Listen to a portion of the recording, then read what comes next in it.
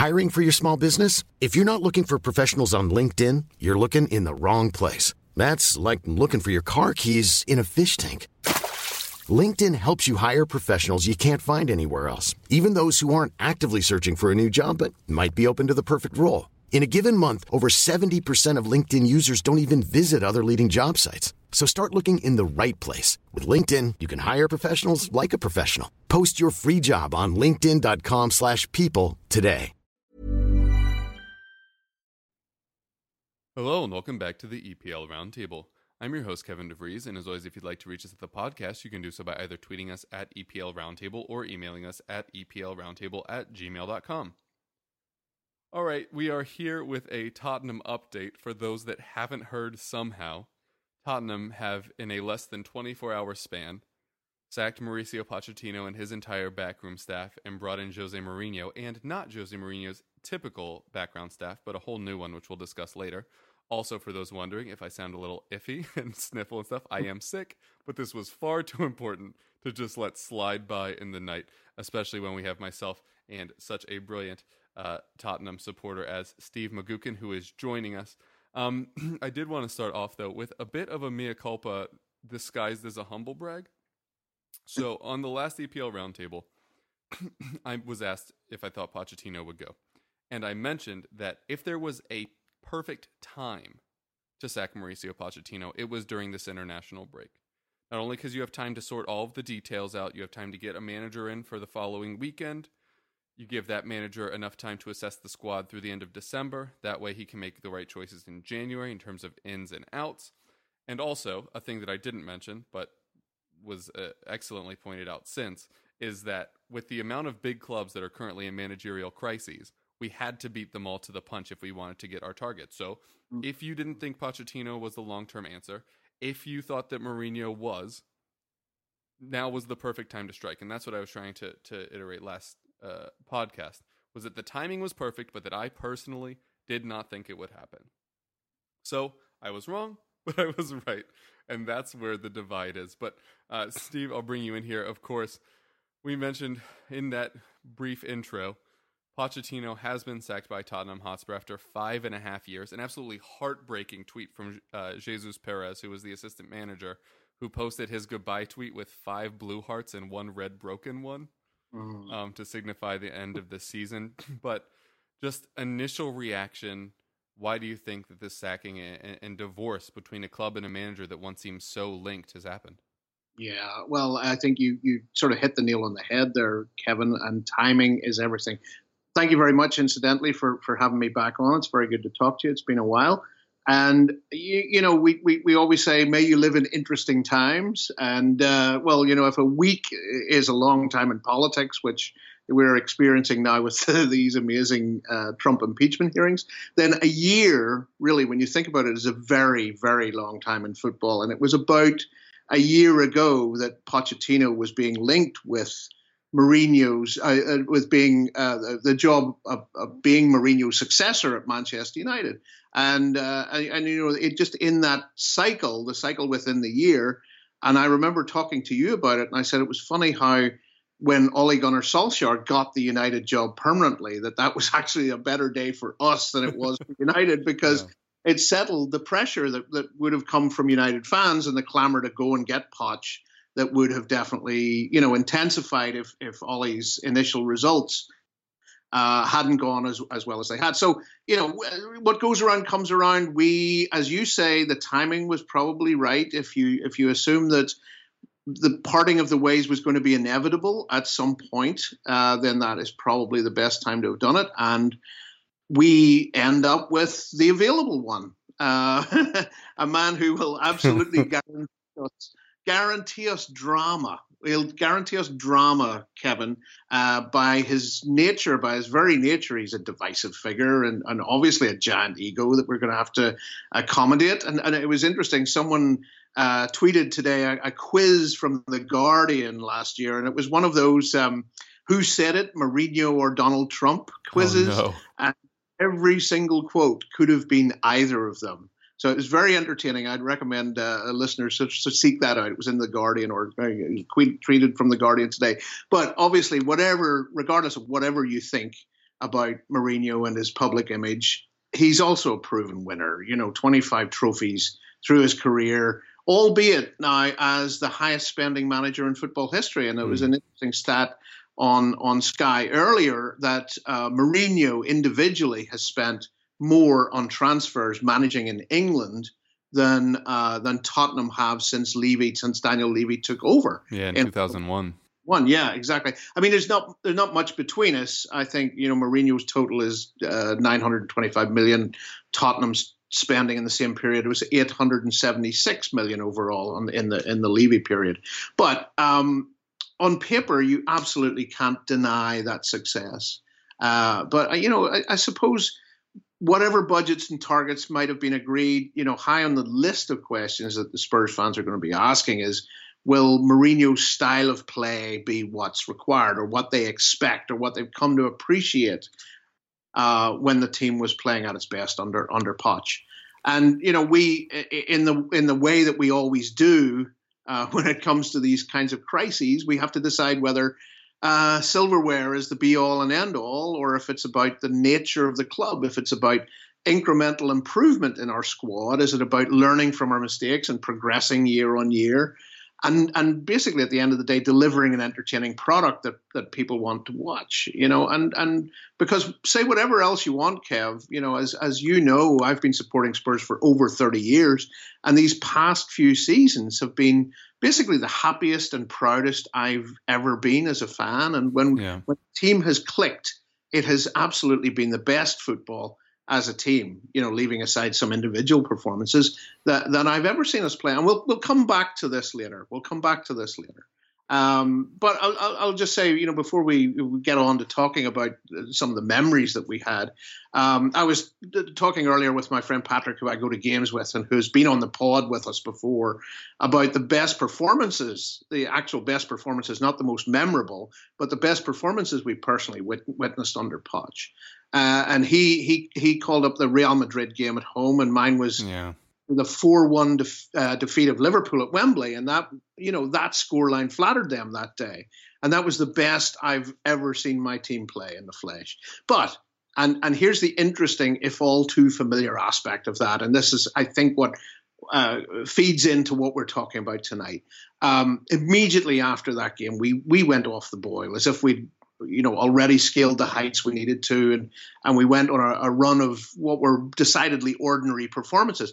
Klopp, on the other hand, took that defeat and saw what was needed and retooled his team's approach. And as I remember, they went on something of a tear in the league immediately afterwards. And so that's still something that, above everything else, we've always grasped for and strived for, which is consistency. And it's also, significant that, Liverpool have very often been the team we've most been compared with in terms of year-on-year progression, since our coaches had started their respective projects within a year or so of each other. But, as for what happened and the way it happened, it's wrong to characterize it as a surprise, I suppose. I mean, this is likely, you know as much as I do, likely been in the works for some time. A suggestion was at least 3 weeks. Plus, you had the added complication of the international break and getting all the logistics in place. And as you said in the intro, you don't just click your fingers and a complete backroom staff materializes in a matter of hours. So,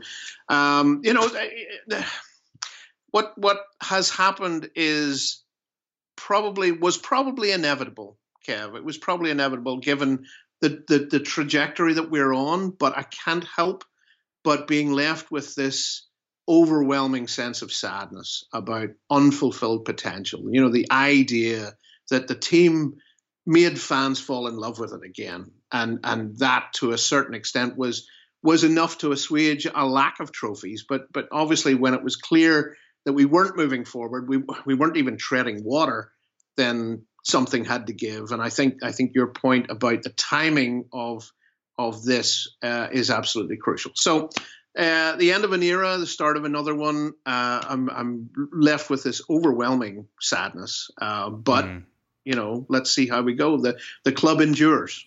Yeah, I think the sadness definitely took place for most Spurs supporters, and I also think it's one of the reasons why it was so crucial that the new hire be appointed so quickly. I personally am annoyed that I don't really get a sense or like a period of time to mourn Pochettino's departure, but I'm 100% sure that's why this turnaround was so fast.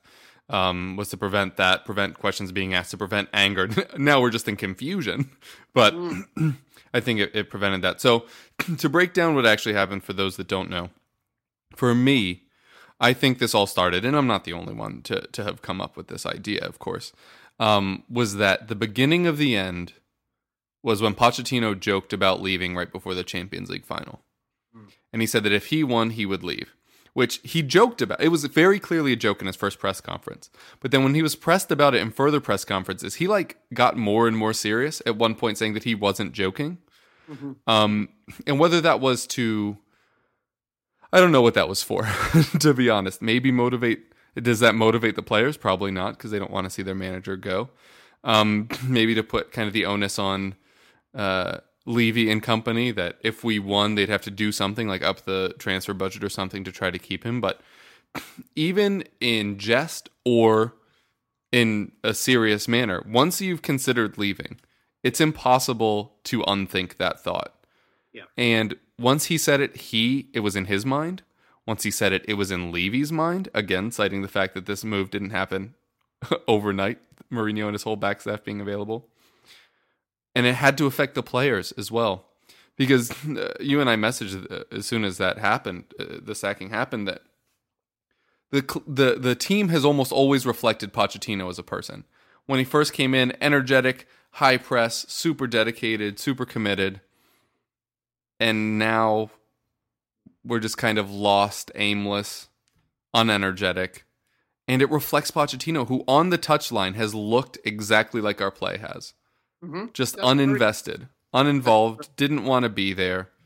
And you hear all the stories about the players not wanting to be there. And obviously loads of fans were upset that we let Pochettino go. But did he look like he wanted to stay to you? Well, that was the interesting thing. And just to go back to your point about the Champions League final, there was a very real sense, I think, that we were talking about the end of a project.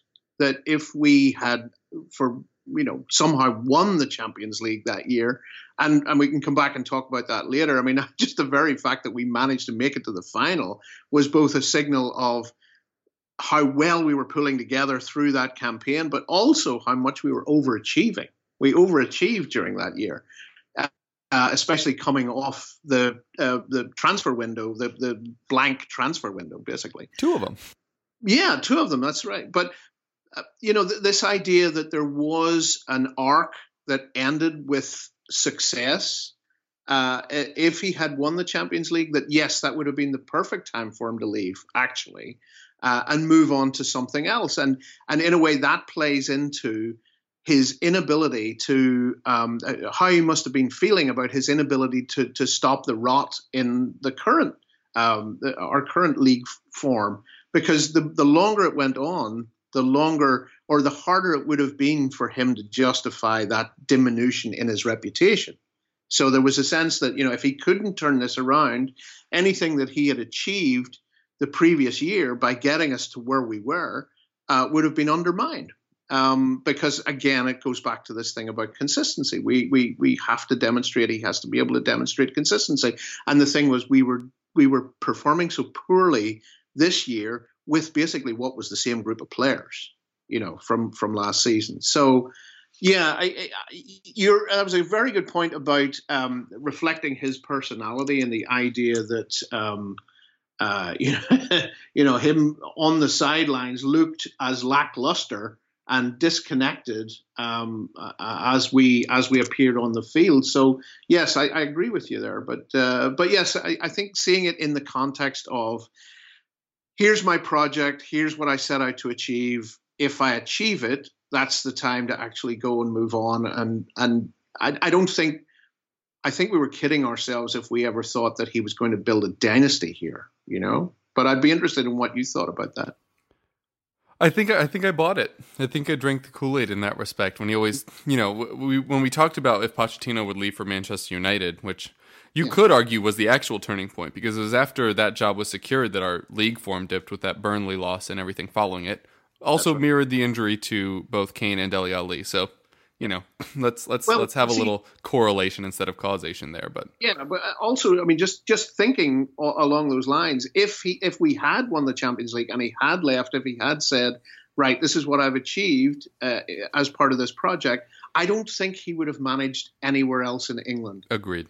Whereas now it's less certain. I'm not so sure. Yeah, I agree. So then, off the back of all of this, there were crunch meetings with Pochettino earlier in the week, where he said he wasn't willing to resign, and allegedly, this is the iffiest part of everything we're going to talk about today, because I've seen it from very few places. But allegedly, Levy was willing to give Pochettino one more chance against West Ham. And said basically, if you win, you're in. Anything else and you're out.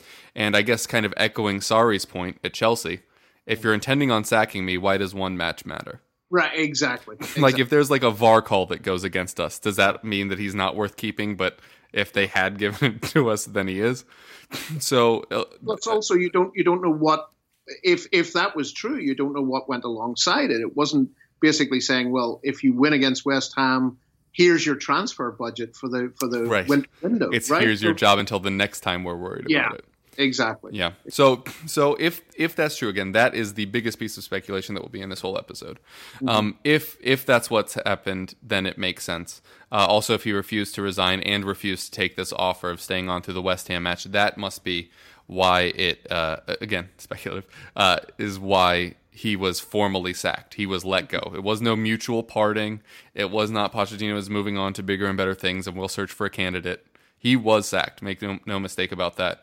And yes, so he wasn't willing to resign to avoid all of that. In the end, financially, over £12.5 million are going to be paid to Mauricio Pochettino and his support staff, making it our fourth most expensive signing of the summer, and indeed over the last 2 years. So that's not ideal. But as you mentioned in the intro, I do want to cycle back to the good times, because it's so easy to get caught in the last 12 months, which in 2019 in particular, and the Premier League was awful. Obviously, the Champions League run, incredible. You could attribute some of those poor Premier League performances to the fact we were focusing on the Champions League, but you can't really argue with the record. But instead of looking at that short-term, what's happened lately, I wanted to look back on some of the good times with Mauricio Pochettino. And you mentioned that you felt proud of the club during his tenure.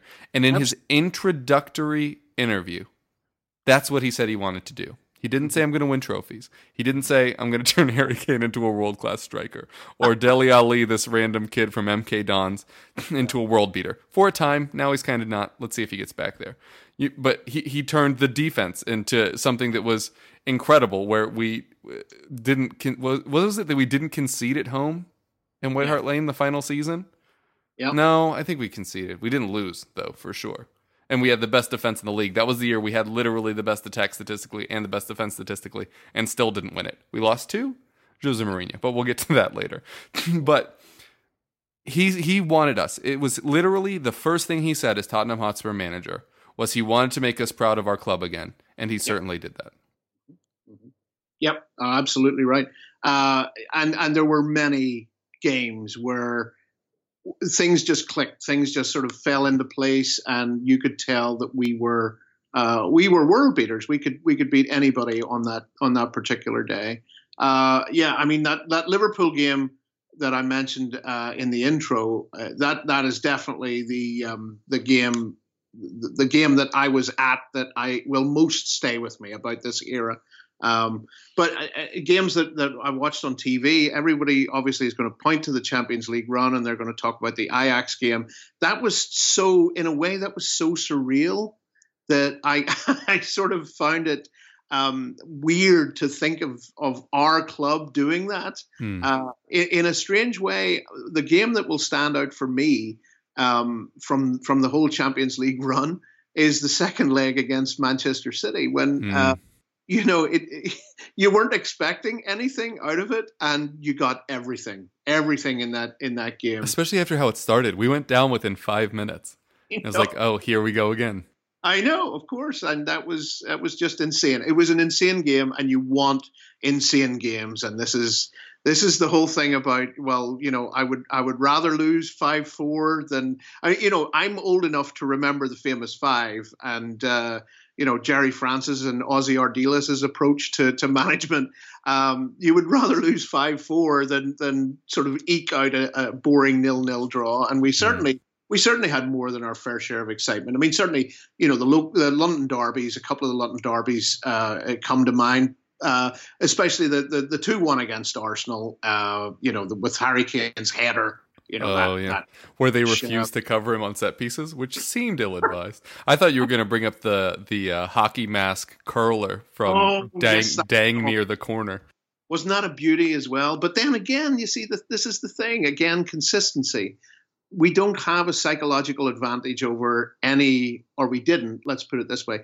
We didn't have a psychological advantage over any of our London rivals, really, when you get right down to it. Whenever we played Arsenal, whenever we played Chelsea, it could have gone either way. And us being Spurs fans naturally expected it to not go our way. But, there were some classic games against Arsenal and Chelsea.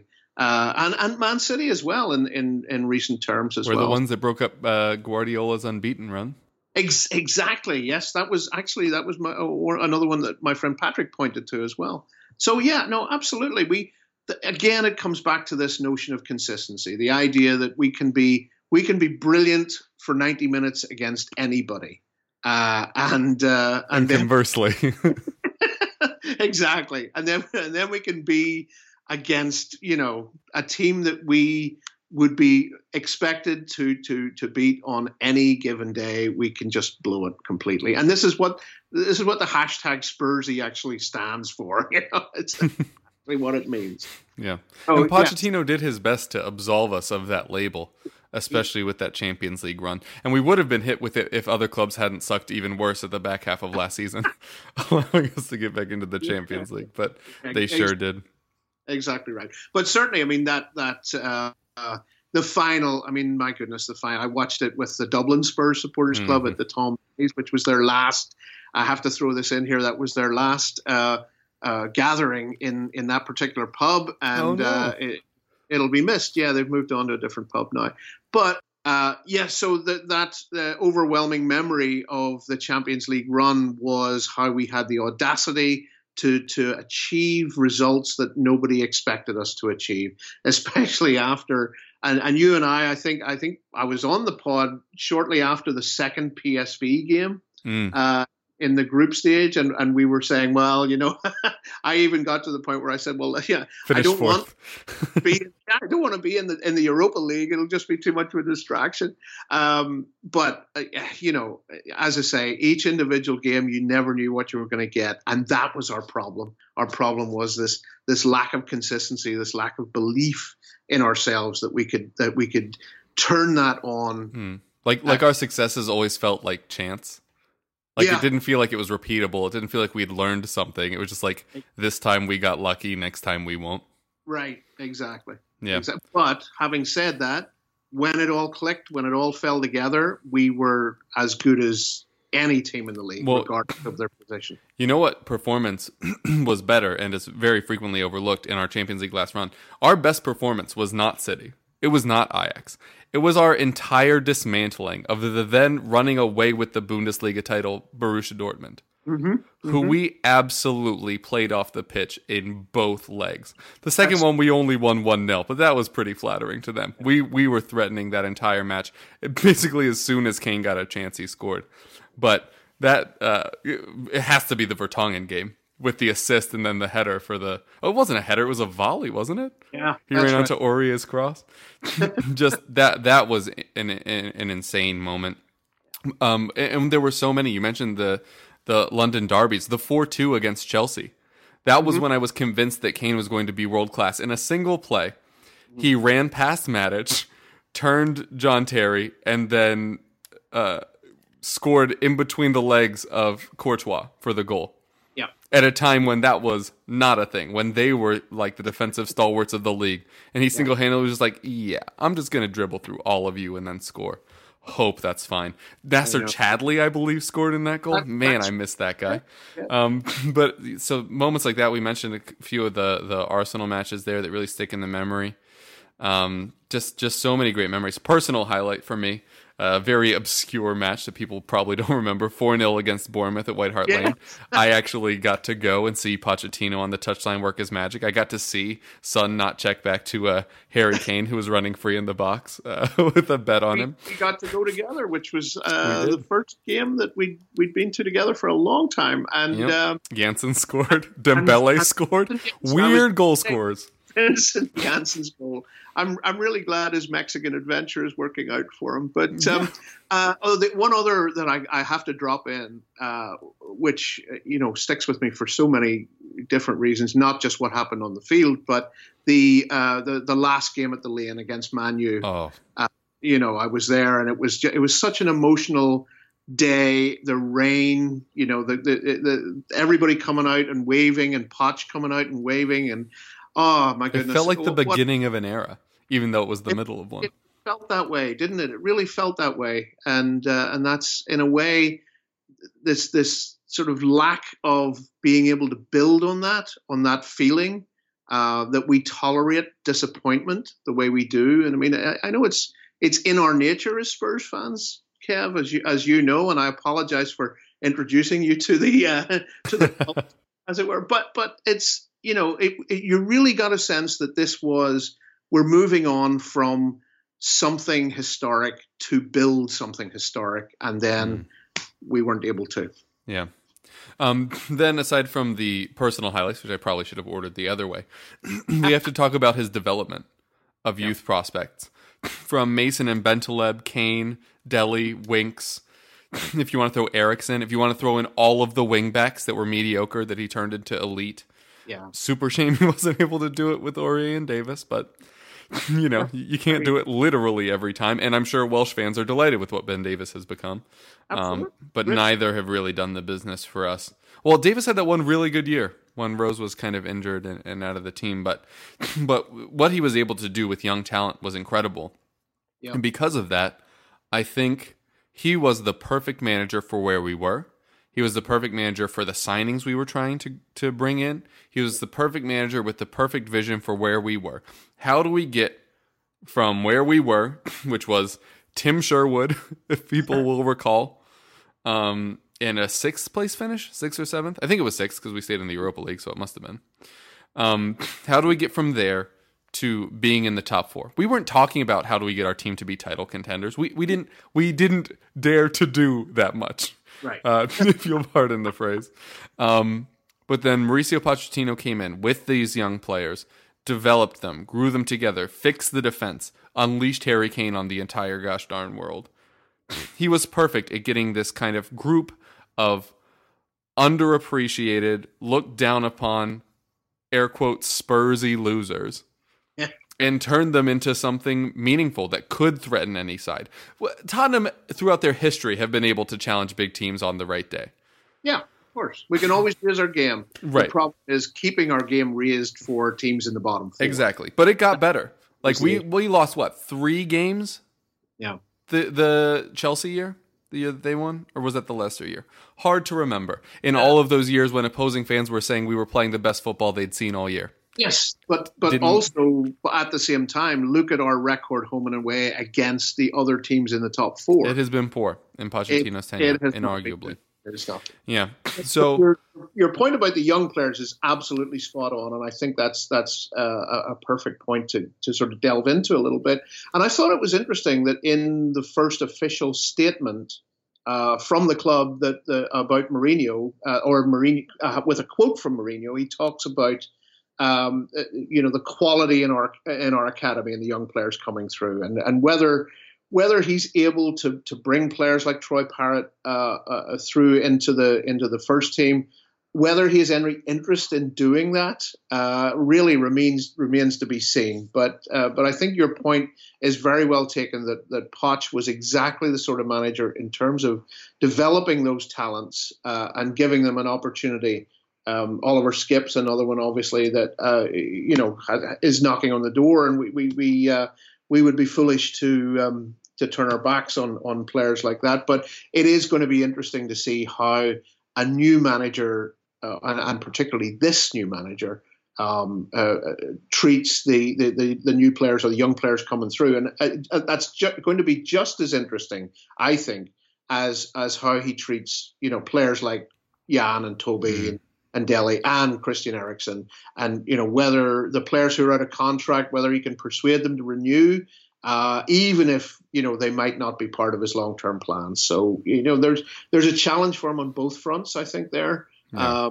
But yeah, I think it's interesting, that everybody's made a big deal of the fact that Dele did that tweet, that very emotional tweet about Poch. Mm-hmm. I think, and then the official club Twitter was at pains today on the first training session to show pictures of Mourinho and Dele during training, and I think that relationship with Dele in particular is going to be indicative of where Mourinho takes the squad, I think. Yeah. In the long term. So I'd agree. Your point is very well made about Pochettino being exactly the right manager for that group of players. And again, it comes back.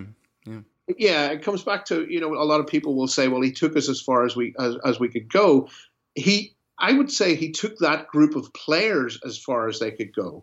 But let's see what someone else can do now, and it's time to shake it up and see what someone else can do with what is an obviously talented, if disrupted, group of players. Yeah, I think that's an excellent point, and I agree. When people keep saying, like you said, that Pochettino's taken this group as far as they can go, I never read into that as we'll never go higher than second in the league or we'll never actually win the Champions League. I always viewed it exactly like you said, as a developmental block, not a accomplishment block.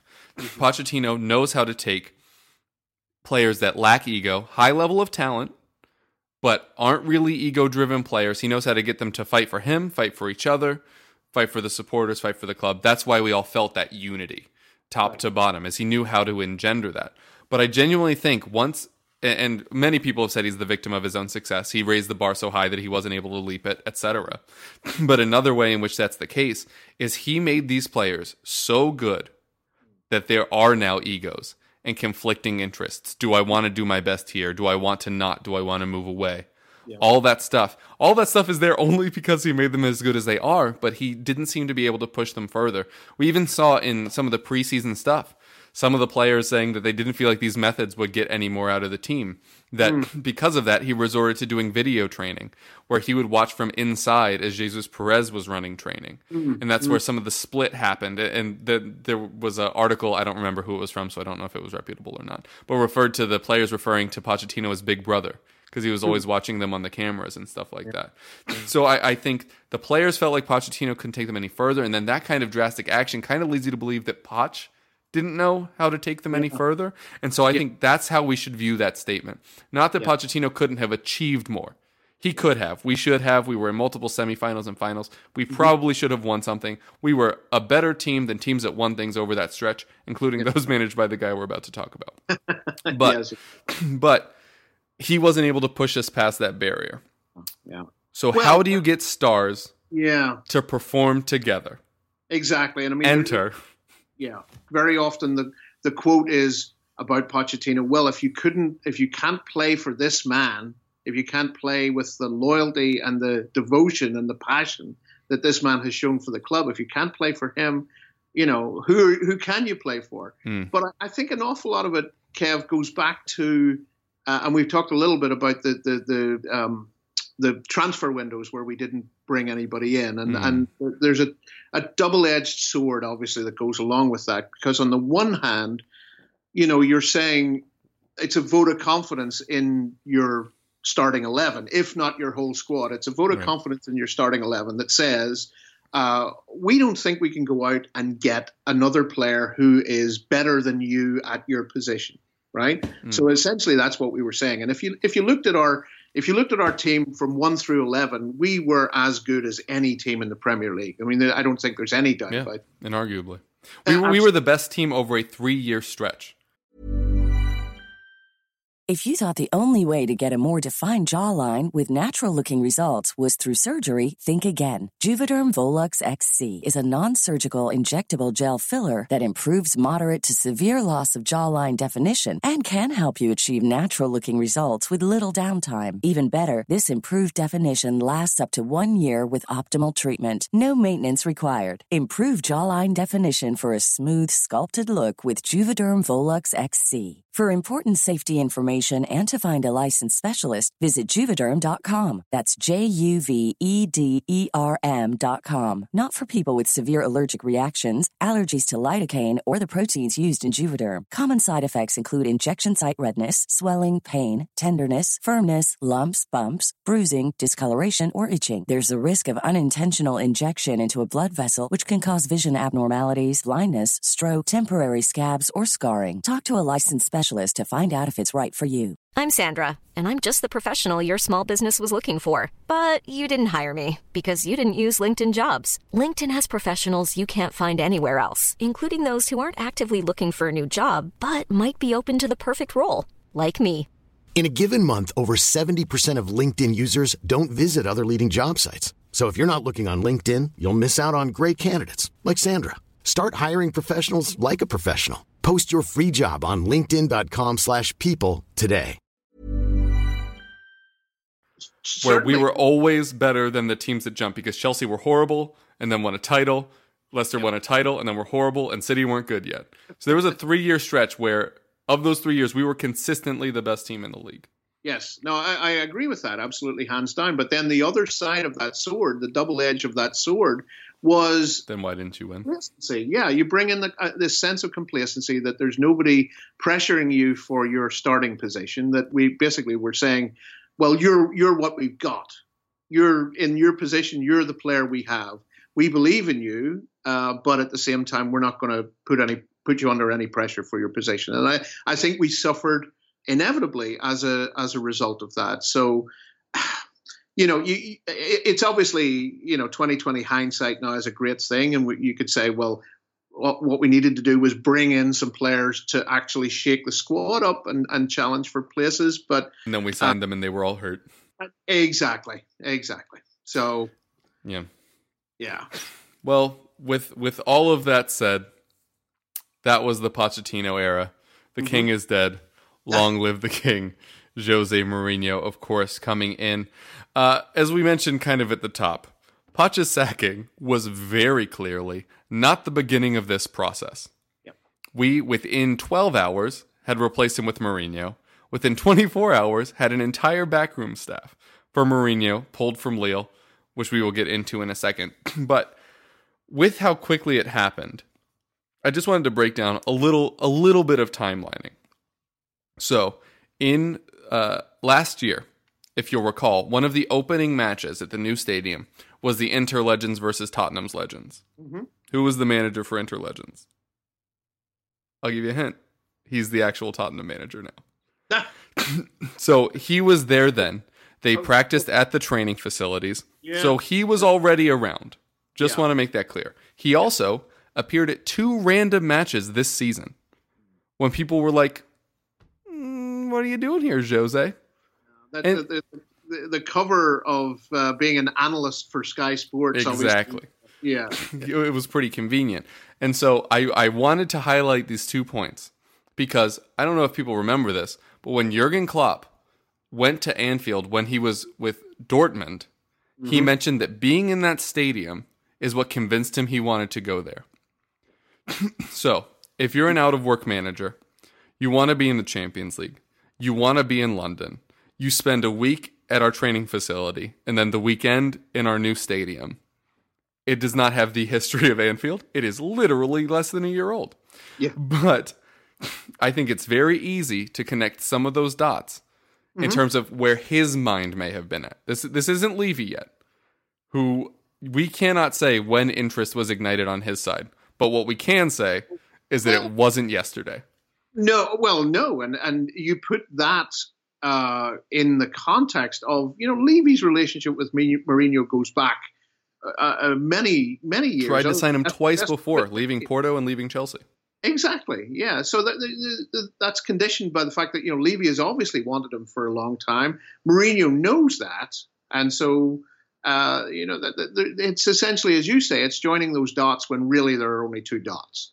But obviously, the proof of that relationship is going to be in the performances, the results, the extent to which he gets the backing of Levy, and how that manifests itself in terms of spending on players in the January window and beyond. So, yes, I mean it's a long story, and in a way, that part of the story would be happening regardless of whether Pochettino was our manager or whether it was somebody else.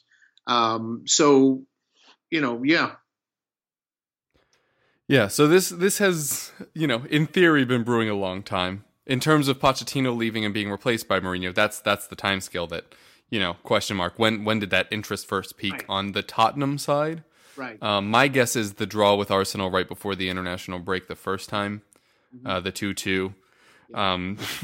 But at that point, we were still looking pretty good on the table, so there have been reports that it was actually the Newcastle loss right after that break.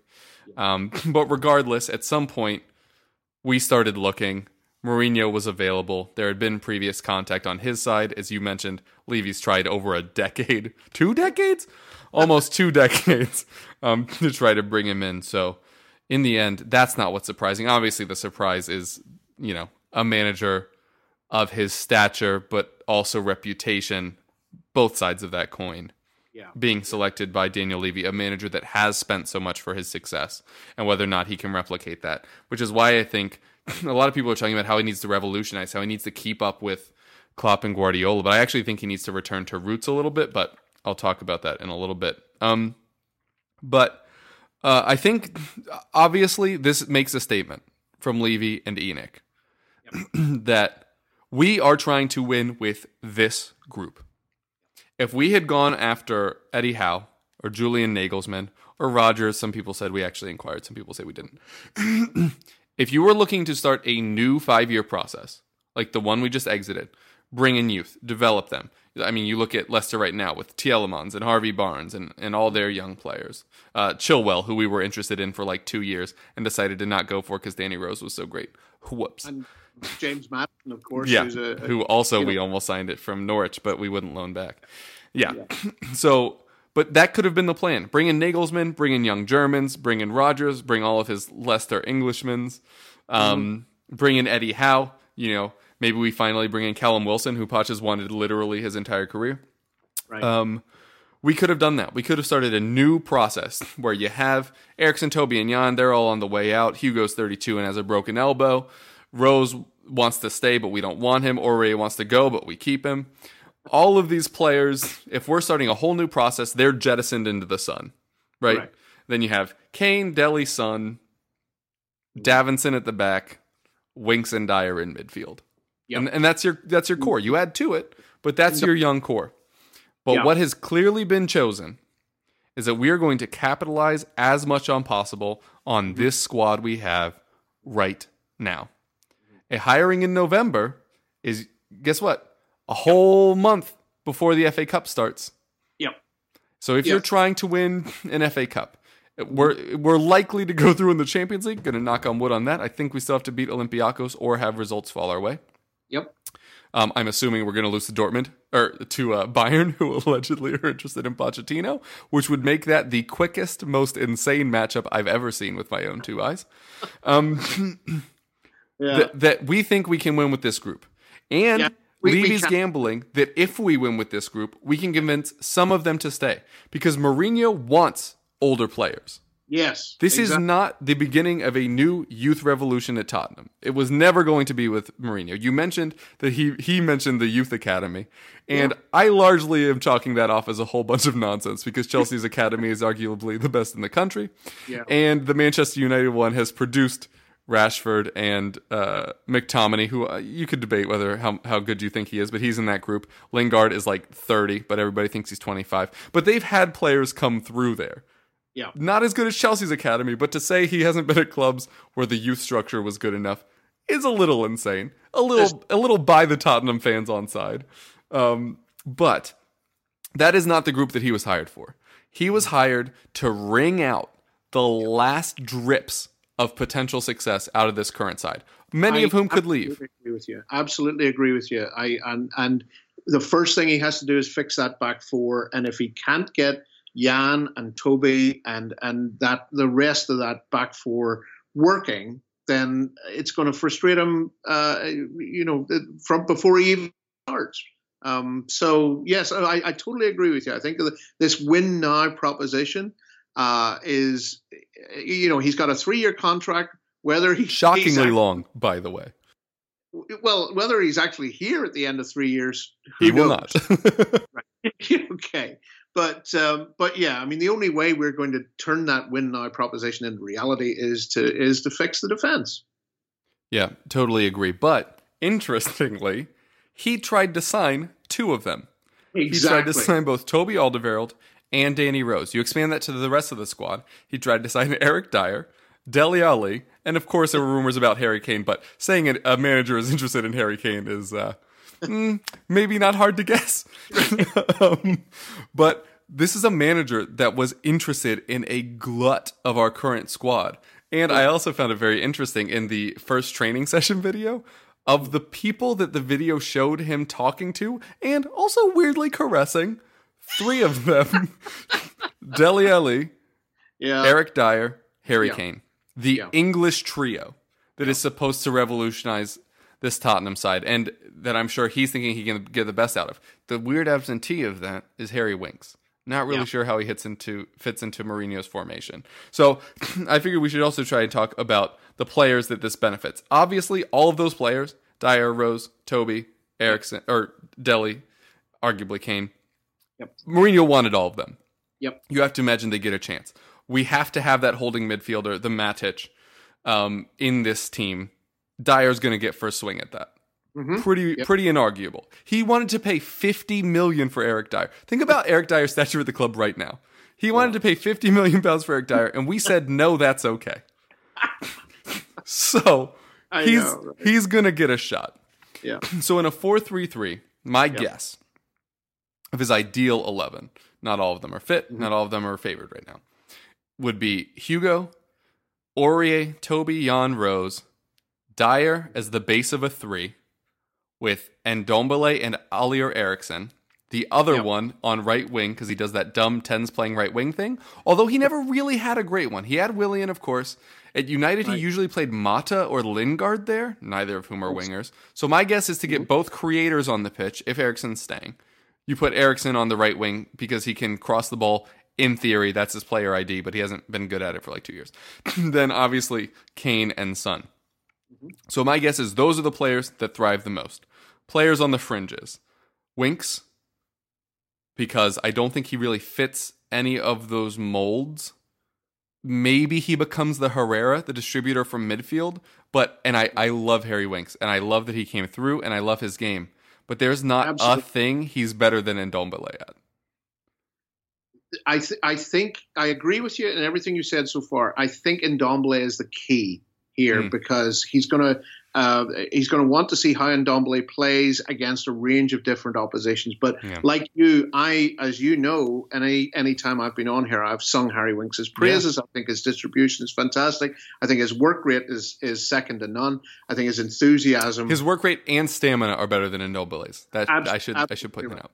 Absolutely right. So I think yes, there's a difference in character, I think, there, but only because we don't know what the requirements are of Ndombele against different opponents. So, but I think it's a good problem to have, Kev, to be honest, at the moment. But you're absolutely right. I think those 2 positions are going to be absolutely key.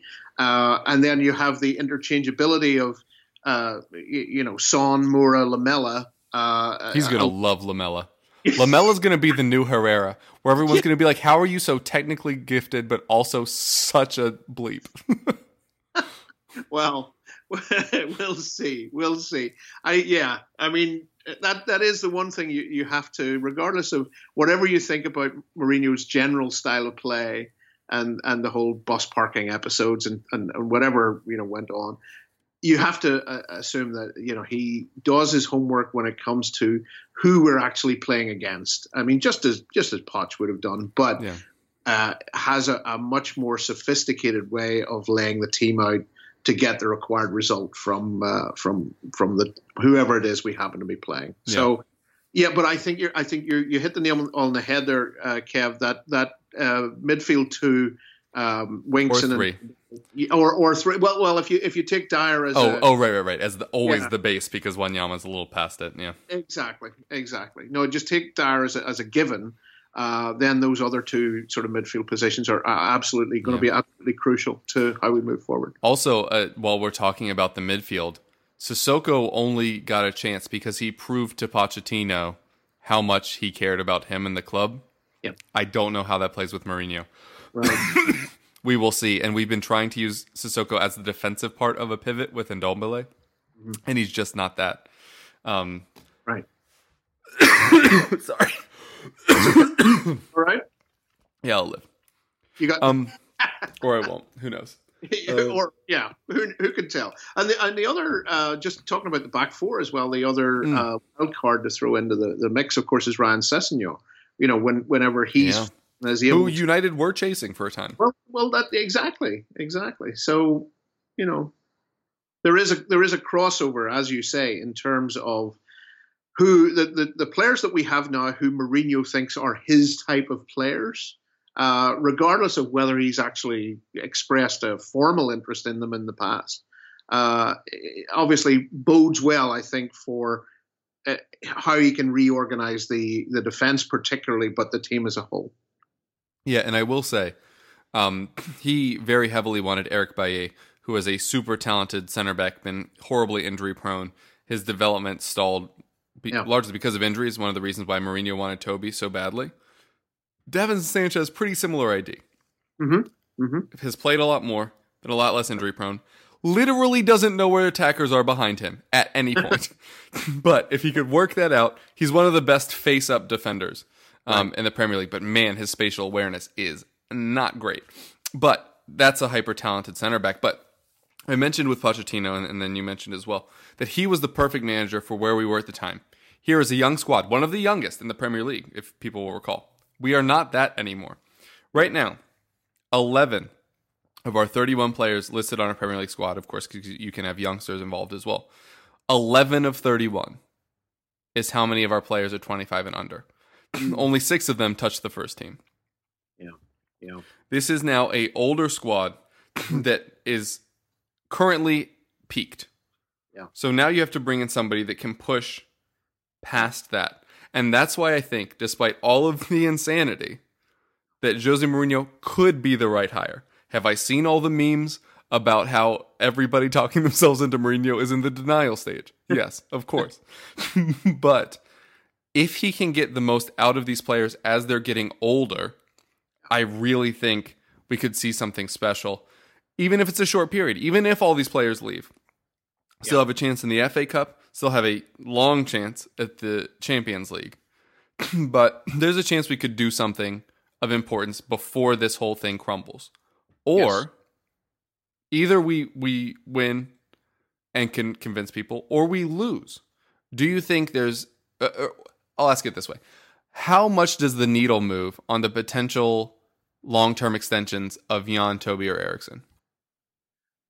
Yes, I think in the context of this win now proposition, I think it's crucial. I think they're absolutely crucial because, if you're talking about something like bringing in Bruno Fernandes, for example, and that's one of the speculation about one potential new signing, I think we can't even move towards that until we know what's happening with, the players who are running their contracts down. And it depends also whether that's part of the brief. Is that, Levy's brief to Mourinho is get these guys to extend by another year with the carrot of playing for you, and essentially maintain their value on the transfer market for another season, and then we'll take it from there. But I think you're absolutely right, and you made the point about squeezing the last drop of potential out of a squad that essentially has run its course, perhaps, if we can put it that way. And I think the resolving those contract disputes, or at least having some clarity about where we're going and how the team is going to look for next season, not just from the winter transfer window, that's actually crucial to having that. So, yeah, I think there's to recap what you've said, which I think is absolutely right. There's problems and challenges facing Mourinho at both ends of the age spectrum. The younger players having an opportunity, and also those older players who are essentially having their last hurrah with us before possibly moving on, whether that's this year or next. Yeah, time will certainly tell. Then, as per the actual staff, we already have some names in. The assistant manager is Joao Sacramento, brought in from Lille, alongside Nuno Santos, who's going to be the goalkeeping coach. Per Sacramento, reached out to Andrew Gibney, who people may recall from our World Cup and France specials, as he is a Lille supporter. He said that he admittedly didn't know much about their assistant manager, that it's not really a thing that's focused on heavily in French football, but he linked me to somebody who mentioned that he's doing some revolutionary stuff with kind of video reviewing and video management, which is exciting. Also a polyglot, was picked out by Luis Campos to join, and if people don't know Luis Campos, have you heard of Mbappe, Pepe, James Rodriguez, Anthony Martial, Fabinho, Bernardo Silva, or Benjamin Mendy? Because he discovered all of them. So, of course, there are rumors about whether or not we will be able to bring him in. Reports starting to trickle that it's probably not happening now. I will say, because it's not happening now, does not mean it's not happening. It also doesn't mean it is. But I've seen people being like, oh, we aren't going to get him. And you're like, guys, it's literally been one day. Yeah. just pump those brakes. Could it be January, end of the year? When does his contract run out? I doubt many people have looked into any of those things. So I get it. He's very high profile and is probably the most sought after sporting director or director of football in world football right now. Plus the natural fit with Mourinho. Right. And he said that he wants to work with Mourinho again, and that he'd even pick up the phone for whichever the next job was, which is why all of this is being kicked around. But we get 2 from Lille. No Luis Campos, at least not yet. Then we bring in Giovanni Serra in the analysis team. We bring in Ricardo Formoshino. Sure, I didn't nail that. Into the scouting setup, of course, under Steve Hitchen. So that's the new staff. We don't know much about them outside of Sacramento, who also we don't know loads about. Still hasn't been in the game particularly long. Still a young guy. Right. But that's the team. Obviously, departing Jesus Perez and the lot, who, you know, we're always a team with Pochettino. He talked about how he takes them everywhere he goes, so no surprise that when he left, his people left. It is interesting that Jose didn't bring his old squad with Rui Faria and Aitor Karanka and that whole group. Jose Mourinho allegedly, in his pitch to Tottenham, said that in his 11 months off from football, he discovered and developed a new philosophy of how to handle things. A, do you buy that at all? And B, if so, do you think the hiring of this relatively young, forward-looking assistant staff reflects that? Yeah, absolutely. I mean, I'm excited by the possibility of you know, if Poch had to go at all, then yes, let's pull the sticking plaster off all at once and essentially bring in a new way of coaching. I mean, how many times, though, Kev, have we heard whenever there's a management change at any club, this idea that, oh, we're bringing in a Moneyball specialist, somebody who's revolutionizing the way in which we prepare our players. Everybody, it's pre-written in the PR agreement. Then they just have to find the person. Yeah, exactly. Well, also, you know, the new assistant manager has apparently done some work with the Welsh FA, which I wasn't aware of. Yeah, was in the Welsh setup briefly. Yeah.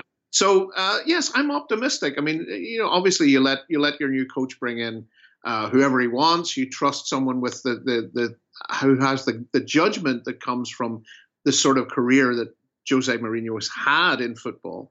But there's also, as we saw with Poch, there's also this emotional fit, that how this group of players or the group of coaches inspires the players to work for them and with them, and inspire this notion that it's a collective endeavor. And I think that's what any group of assistant coaches, that's where their important role is to actually put forward this notion that we're all in the same boat and we're all rowing in the same direction.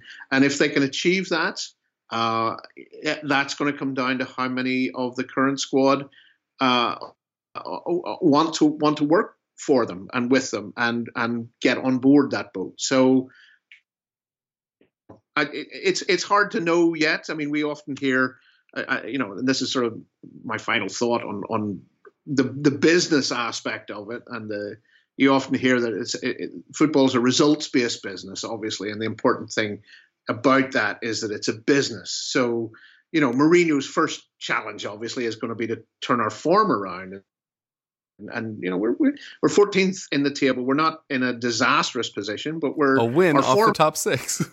Right, exactly. But that just shows you how stretched the table is at top and bottom at the moment. We're 14 points from 12 games is woeful. And if you extend it out, 25 points from our last 24 games was just absolutely appalling away form. So that's going to have to be turned around with initially what is basically the same group of players. So that's a big challenge. And so in that context, I think we could both agree that probably what happened this week was probably inevitable. But let's wait and see. Let's give him a chance. Let's mourn Poch and the joy that he gave us and the optimism and all of that, which we sort of deep in our minds always expected would come crashing down at some point. But let's see how it goes. I'm optimistic in terms of the team. I also am optimistic that Mourinho has matured. It's a terrible thing to say that someone 56 years old, you're waiting for them to mature, but let's see if he's moderated his ego in any way, shape, or form, and whether that has a positive effect on the people whose careers he's now responsible for. Yeah, not to damage that optimism that you just mentioned, but I did want to ask a very pertinent and important question, which is basically this whole idea is predicated on if/when Mourinho wins with us, because he's won for every club he's been at since Porto. Is if Mourinho wins a trophy at Tottenham, some people will claim that he was more successful at Tottenham than Pochettino, just by the nature of the game, that a trophy is more than that. For me, I was asked on Twitter how I felt about Mourinho and the potential at winning trophies and what success means. And my point was, with Pochettino, it was fun to be a Spurs supporter. It was fun to watch. It was an enterprising brand of football. It was very exciting. But in the end, came to little. Yep. Technically nothing, but little. Sorry, the Audi Cup. We out here. With Mourinho, it will probably not be an invigorating brand of football to watch, but it could bring results, a.k.a. silverware and trophies. For you, do you view the success of Tottenham Hotspur Football Club being more sticking to its traditional identity or silverware now? Well, here's what I'll say. My son, who is a friend of yours, as we both know, was 8 years old when I took him to Wembley to watch the 1999 Worthington Cup final, where Alan Nielsen scored with a diving header right in front of us. And that was the game when Justin Edinburgh, God rest his soul, was sent off for throwing a punch and missing at Robbie Savage. It was an entertaining game, but the problem was our manager that day was George Graham, and the fans couldn't bring themselves to chant George Graham's Blue and White Army. And so we ended up chanting Man in a Raincoat's Blue and White Army. And so there really is a sense, there's a mindset of, to what extent do you judge success? On how do you judge success? How do you say, this is a club that I'm proud of because of the way we play? Or do you say, this is a club I'm proud of because we sell more replica shirts in Southeast Asia than any other team. And, that is when you come down to the different criteria about how we understand and judge success. That's where, in years to come, I think when people ask you about the Pochettino era, you'll say, well, okay, we didn't win any trophies, but I fell in love with my club again. And that's down to him. That was all down to him. Now, can Mourinho ever win over Spurs fans? I honestly don't know. We'll try, as we saw in his introductory interview. Well, he'll try. We'll see what the reaction is after he wins his first piece of silverware. And as you mentioned, it was interesting yesterday among all the reaction to see the Tottenham Supporters Trust talking about this need to respect, what they call the unique Tottenham Hotspur identity and its traditions. And again, I think it'll come down to exactly how that concept of what we think of our club, how important is that for most fans, and whether or not that in and of itself is enough. So I don't know. I mean, I think in terms of a bigger picture, I think where we've got to with football, Kev, and you and I have had many conversations about this. For example, I've always believed that money would destroy football or destroy our love for football. I've always believed that the ultimate effect of the Champions League, for example, in hiving off a group of ultra-rich teams in each of the European leagues who essentially get richer each year. By being in it, you get richer for being rich. Well, that would eventually undermine the structure of the domestic game in each country. That's, I sort of thought that would be inevitable. And what it's done is created a limited universe of those highest earning clubs where top players just circulate around among them because they're the only teams that can afford them. So, is that good for the game as a whole? And that depends whether or not you're a fan of one of those small number of clubs. We always said, if we had ambitions to compete in the Champions League every year, then we need to have a manager who has been successful in the Champions League. And we can't deny that we have such a person in place now. But it's when you think about Pochettino and his effect on the team, on the team and the players and the supporters, it's nothing less than joy. When we were playing well, that translated into a love for the man, a genuine love for the man. And I feel like if he didn't love Tottenham, he certainly loved being the manager of Tottenham. Yeah. And it may have been both. And we will certainly not get love for Tottenham from Mourinho. I'm not saying he won't enjoy his time here, not saying that he won't love being the manager, but I think it would be a very hard ask to ask him to actually love the club. No, I agree with that, especially given his background. But, and I go back to, again, that final game at White Hart Lane after we'd beaten Manchester United and Poch walking out onto the field. And there was a rainbow over White Hart Lane that night.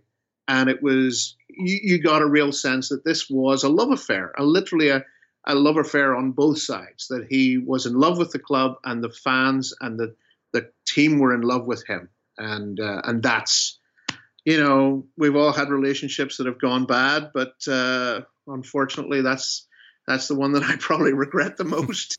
And you got to remember the good times. You do. Is always the important thing.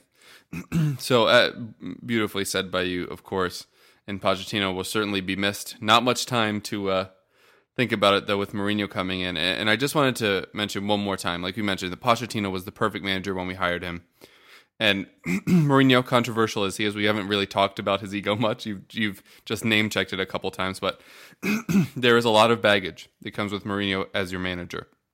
But in looking up, reacting in general, but specifically looking up what to discuss for this show, I found something written by a Portuguese journalist about his title win at Porto all those years back. And this is what I alluded to earlier when I said everybody's talking about how he needs to modernize. Maybe that's what the assistant team is for, like we talked about earlier.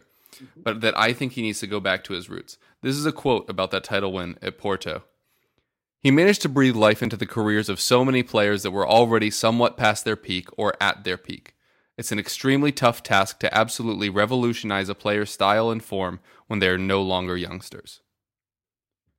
If that quote or that mentality is why Mourinho has been hired, you have to respect that. And literally, I obviously vacillated heavily on how I felt about this hiring.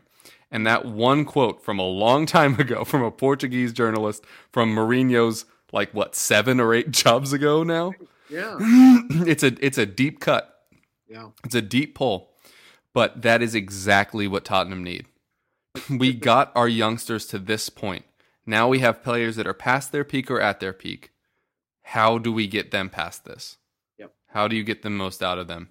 And if that Mourinho from 2003 can, even an ounce of that, represent how he behaves and manages our older players, then this is probably the right hire. I couldn't agree more. I think that's a great quote, and that's the guy we have. So let's get behind him. Yeah, we'll see. West Ham, first match of the weekend. Not too long to turn around here, but we're gonna have to give it time. I think it'll be hard for the fans to buy in the way they did with Pochettino because of his previous successes. Success will likely be required and demanded by the fan base because we do not like him as much as we liked Pochettino. So he has to respond to that with success. And time will tell, but he's the manager now. Yep. If he's the right one, we'll see.